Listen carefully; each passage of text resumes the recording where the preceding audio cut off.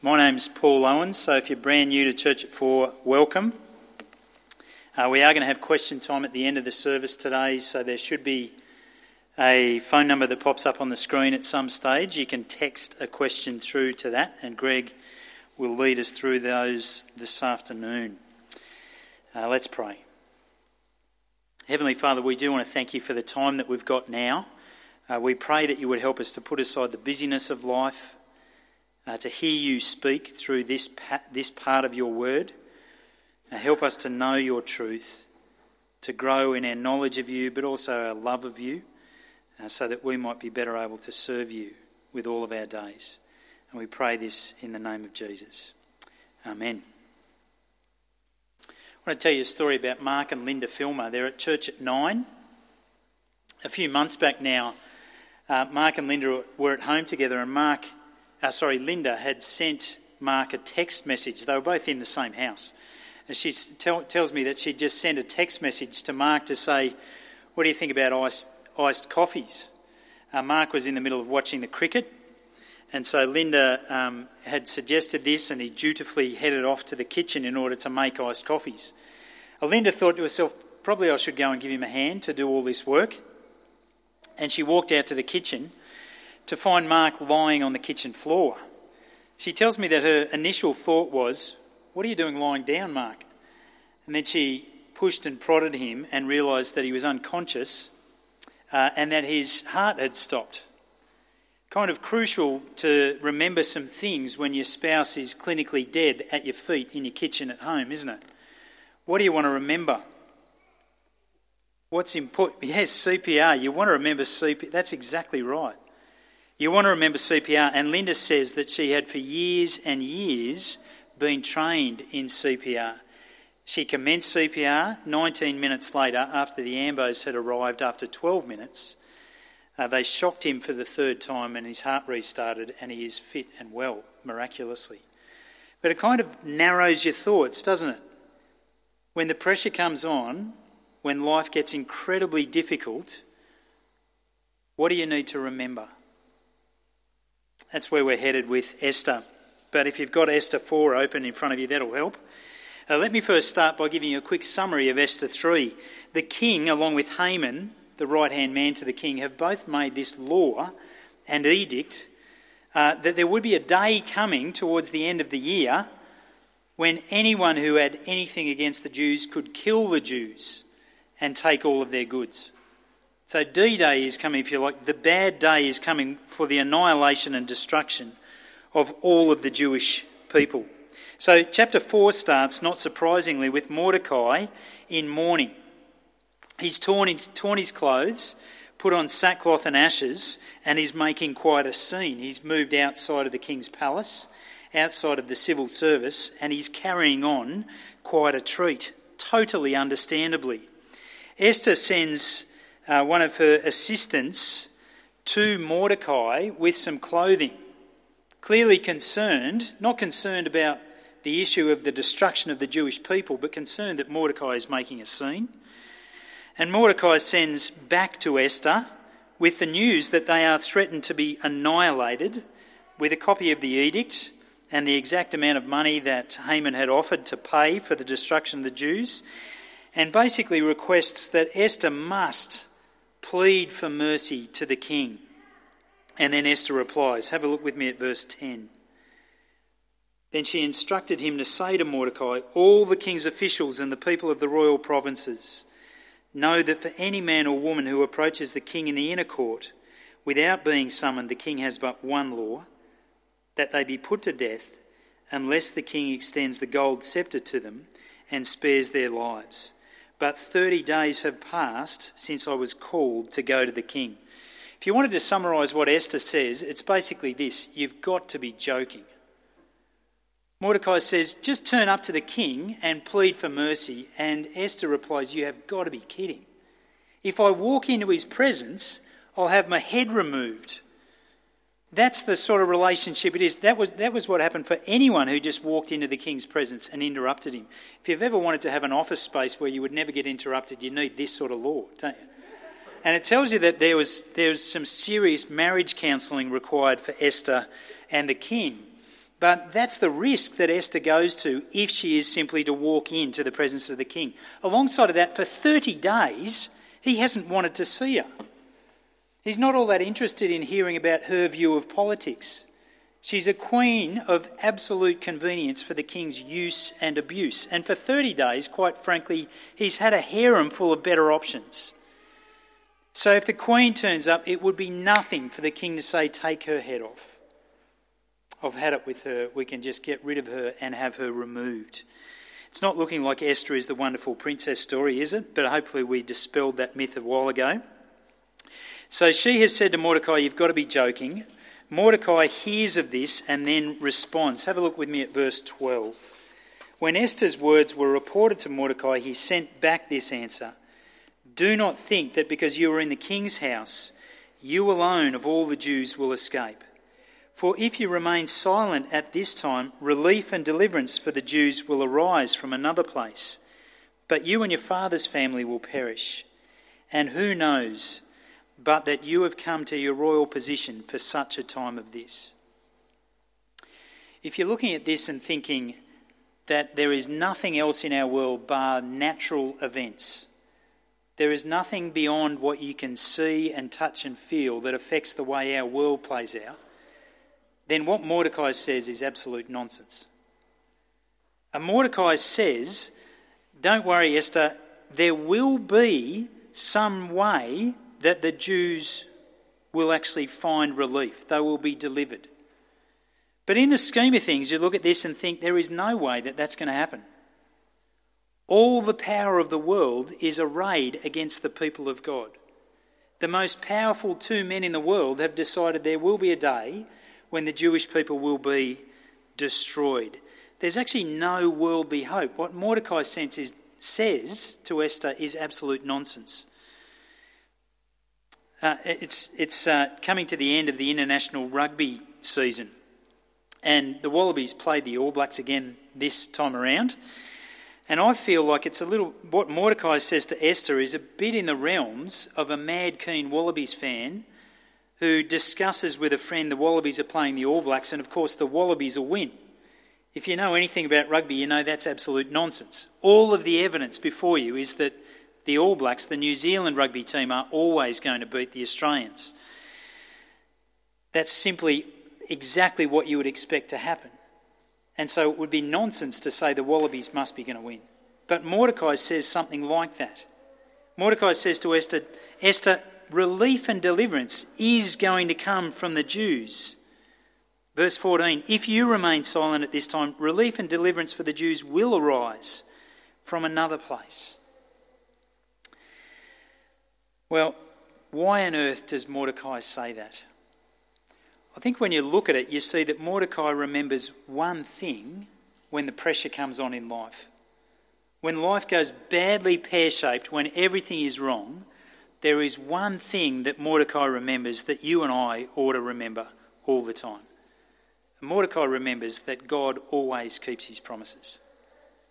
And despite everything externally, everything that it looks like is happening in the world, everything that is panning out amongst human affairs, Mordecai trusts there is a God who is in control of our world, and that God has made grand promises to his people, and that God will deliver. But externally, there is no hope for the Jews in the current circumstances unless that God really is acting in the world. And that is exactly where Mordecai's hope is. His hope is that God saves, and that is exactly what God does. And despite all of the human evidence that's racked up against Mordecai and the Jews, he trusts that God will somehow deliver his people.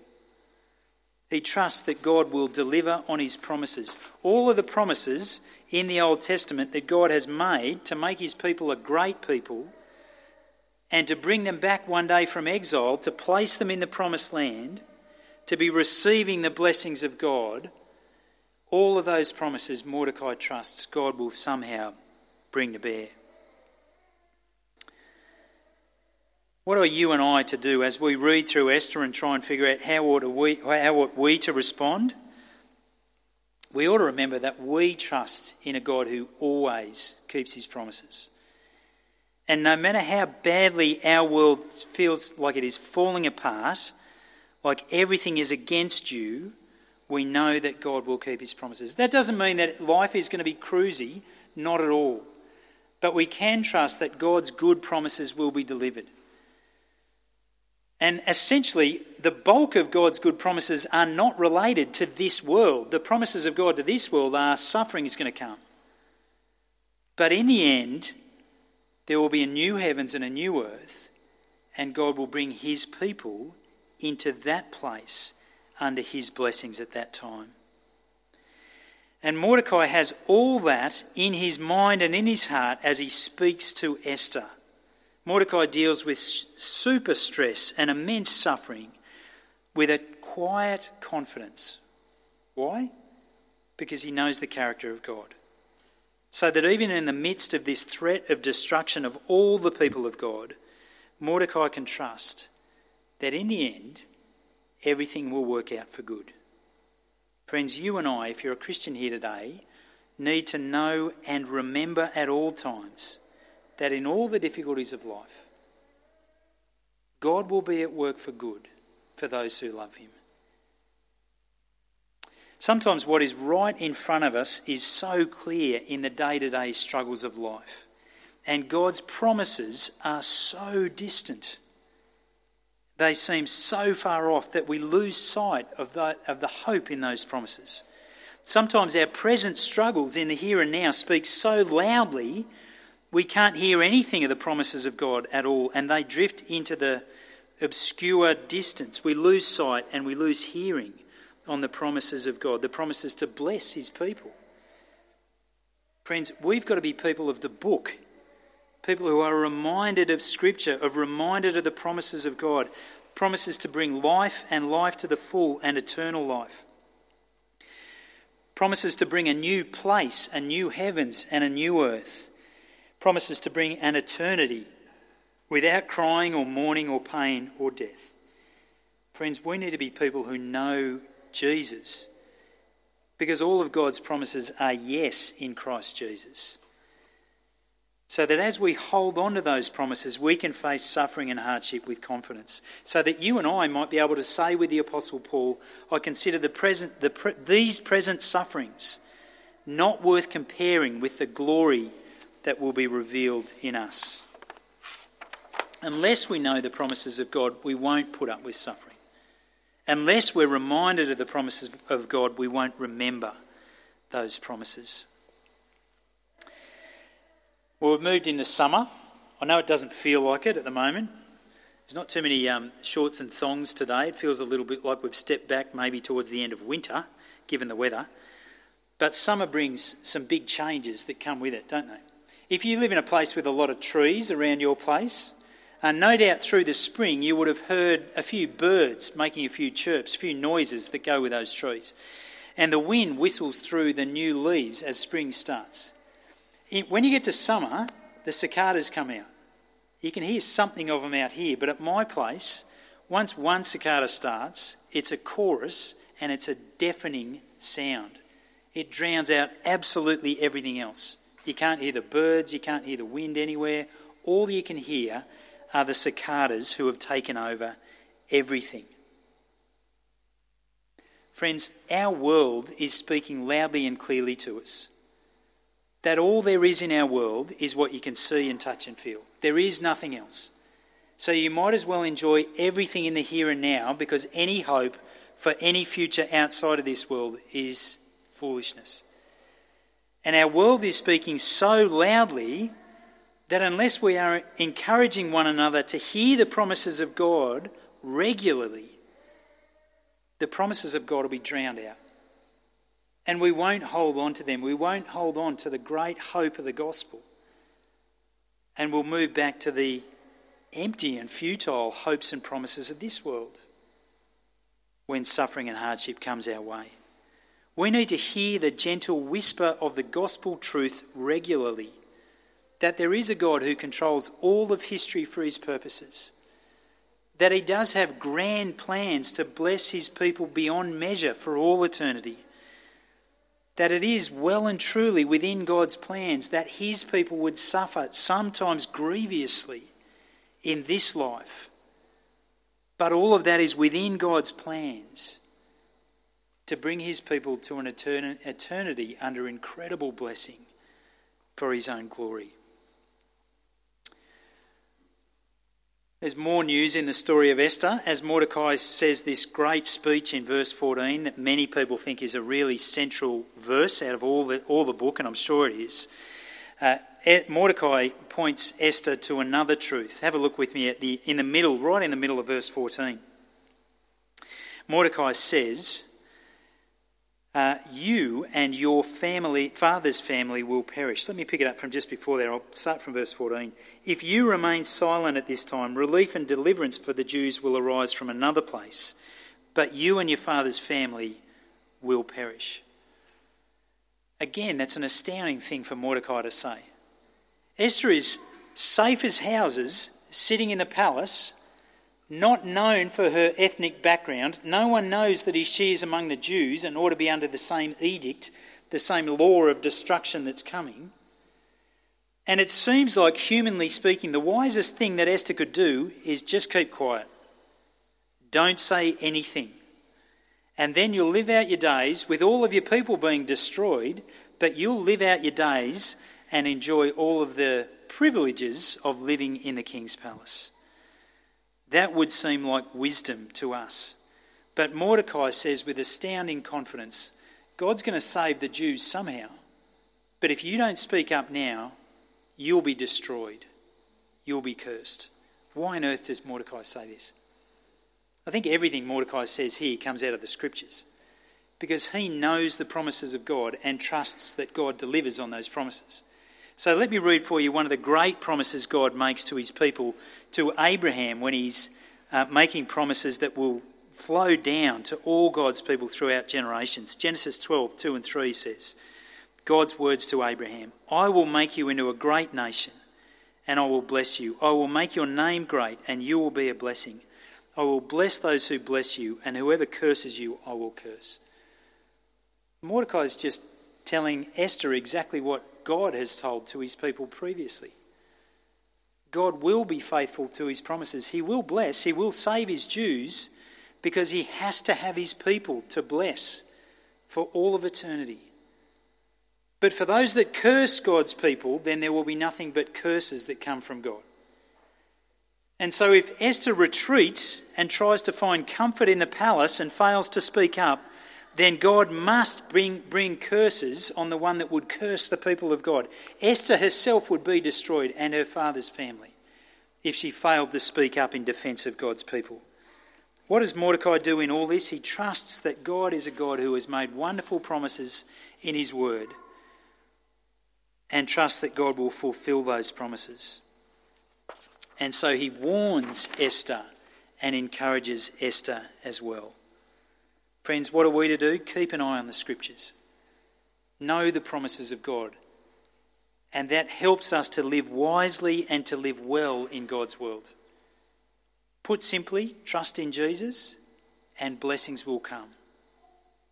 Ignore Jesus and curses will come. You just have to wait long enough. So friends, put your trust in Jesus in the here and now, and blessings will come. Esther then actually responds to Mordecai in a step of enormous courage. Have a look with me at verse 16. Esther replies to Mordecai, Go, gather together all the Jews who are in Susa and fast for me. Do not eat or drink for 3 days, night or day. I and my attendants will fast as you do. When this is done, I will go to the king, even though it's against the law. And if I perish, I perish. Esther's showing enormous courage to say this, really. She is going to risk her life to step in front of the king. And she says, if I perish, I perish. I think she's probably saying, I expect that I'm going to have my head lopped off. But I will do this because it's the right thing to do. The interesting thing here is Mordecai is instructed to get all the Jews to fast. Esther says, get everyone together, everyone in the city, and everyone is to fast for 3 days, and then I'll present myself before the king. Everywhere else in the Old Testament, it's either stated openly or seriously implied that if anyone's to fast, it'll mean praying. If anyone is to actually stop eating, it's in order to be set aside to call on the Lord in prayer. And when Mordecai earlier is dressed in sackcloth, it comes along with repentance and calling out to the Lord in prayer as well. And yet in both those instances in the passage that we've read today, there is no mention of those practices that people use to present themselves before God. And there's no mention in the entire book of Esther of the name of God. It's all been taken out of the book of Esther entirely. And I think it's for a purpose. If you've ever been to the theatre and you see a moment in a show where there are characters singing or dancing or speaking to one another on stage, and they expect that someone is going to come from the wings, occasionally you see the spotlight comes down on the stage waiting for that character to enter from the wings. Everyone on stage knows they are there, and we're all just waiting to see them pop out from the side and take the stage and play their part. In the book of Esther, the author has taken God out of every part, of every implication, every stated part of the book of Esther. I think for the purpose that it wants to shine a spotlight on the only character who is never named. It's the God of the universe who's controlling all these events in the book of Esther that makes sense of how it's put together. Quite frankly, without a God who controls everything in here, the book is nonsense. It makes no sense to think that somehow the Jews would miraculously be saved. It makes no sense to fast unless you are actually calling out to God to rescue at that time as well. See, that is our story. God is taken out in order that God himself would be spotlighted. He doesn't walk onto the pages of this story, but he is clearly seen. And so it's an encouragement to us to know that among all of the difficulties of life described in the book of Esther, there is a God who's in control. There is a God who makes sense of all of human history as it pans out. And that God is at work in this story to save his people from certain destruction. And that's an encouragement to you and to I to continue to put our trust in that God. Even when life is very, very difficult for the people of God. Even when there is enormous persecution that comes the way of the people of God. And did you notice how God is at work to bring about that saving work? He uses Esther and Mordecai. He uses Esther, this lone figure, who is in the palace, separated from all of her people. As the story unfolded today, Mordecai keeps on sending messengers to Esther, and Esther keeps on sending messengers back to Mordecai. Because Esther is trapped, if you like, as the queen in the palace. No one can go into the harem apart from the eunuchs, who are not a threat to the king's possessions. And so Esther is all alone and the only one that is required to put her life at risk in order to save the people of God. So Esther steps in before the king of the entire empire, before all of the rulers, and before the ruler and all of the power of the world to save the people of God from being destroyed. You can just imagine after 3 days of fasting what the Jews are thinking. Esther is their hero, their champion. And as we know, the story unfolds that she succeeds. No doubt she's the hero. She's the champion of the story. That is how God saves. But this story of God's saving work shows us how God saves in a greater story that would come in the Bible timeline. When God used another person who too was all alone, abandoned by his friends, so that there was no one else as he faced all of the power of the world in front of him. And he risked his life as he stepped before those rulers in order to save the people of God from being destroyed by their sins. But this one didn't just risk his life, this one gave his life up to death. And in so doing, he saved God's people from being destroyed by taking the punishment for sin on himself and suffering and dying in their place. And once again, God's great plan of salvation had occurred. And so we ought to make a big deal of Esther and Mordecai, because this is a wonderful insight into how God saves his people. But even more so, Esther should point us forward to the greater saving work of the Lord Jesus, who saves from a greater threat than the threat of the world destroying God's people, but from the threat of sin destroying God's people. So that you and I ought to see that greater saving work and worship and celebrate the saving work of Jesus, where God delivers once again to save his people, because that is what our God does. So praise God for this miraculous work that he does in Esther, but praise God even more for the saving work that he does in Christ. Let's pray. Our Lord God and Heavenly Father, we do want to thank you for the book of Esther, that shows us that you are the great author of all of human history. That in what seems like some very ordinary and everyday events, you are the one who is orchestrating all of it for your own glorious purposes, to save a people for yourself, to show mercy where there might have been death and destruction.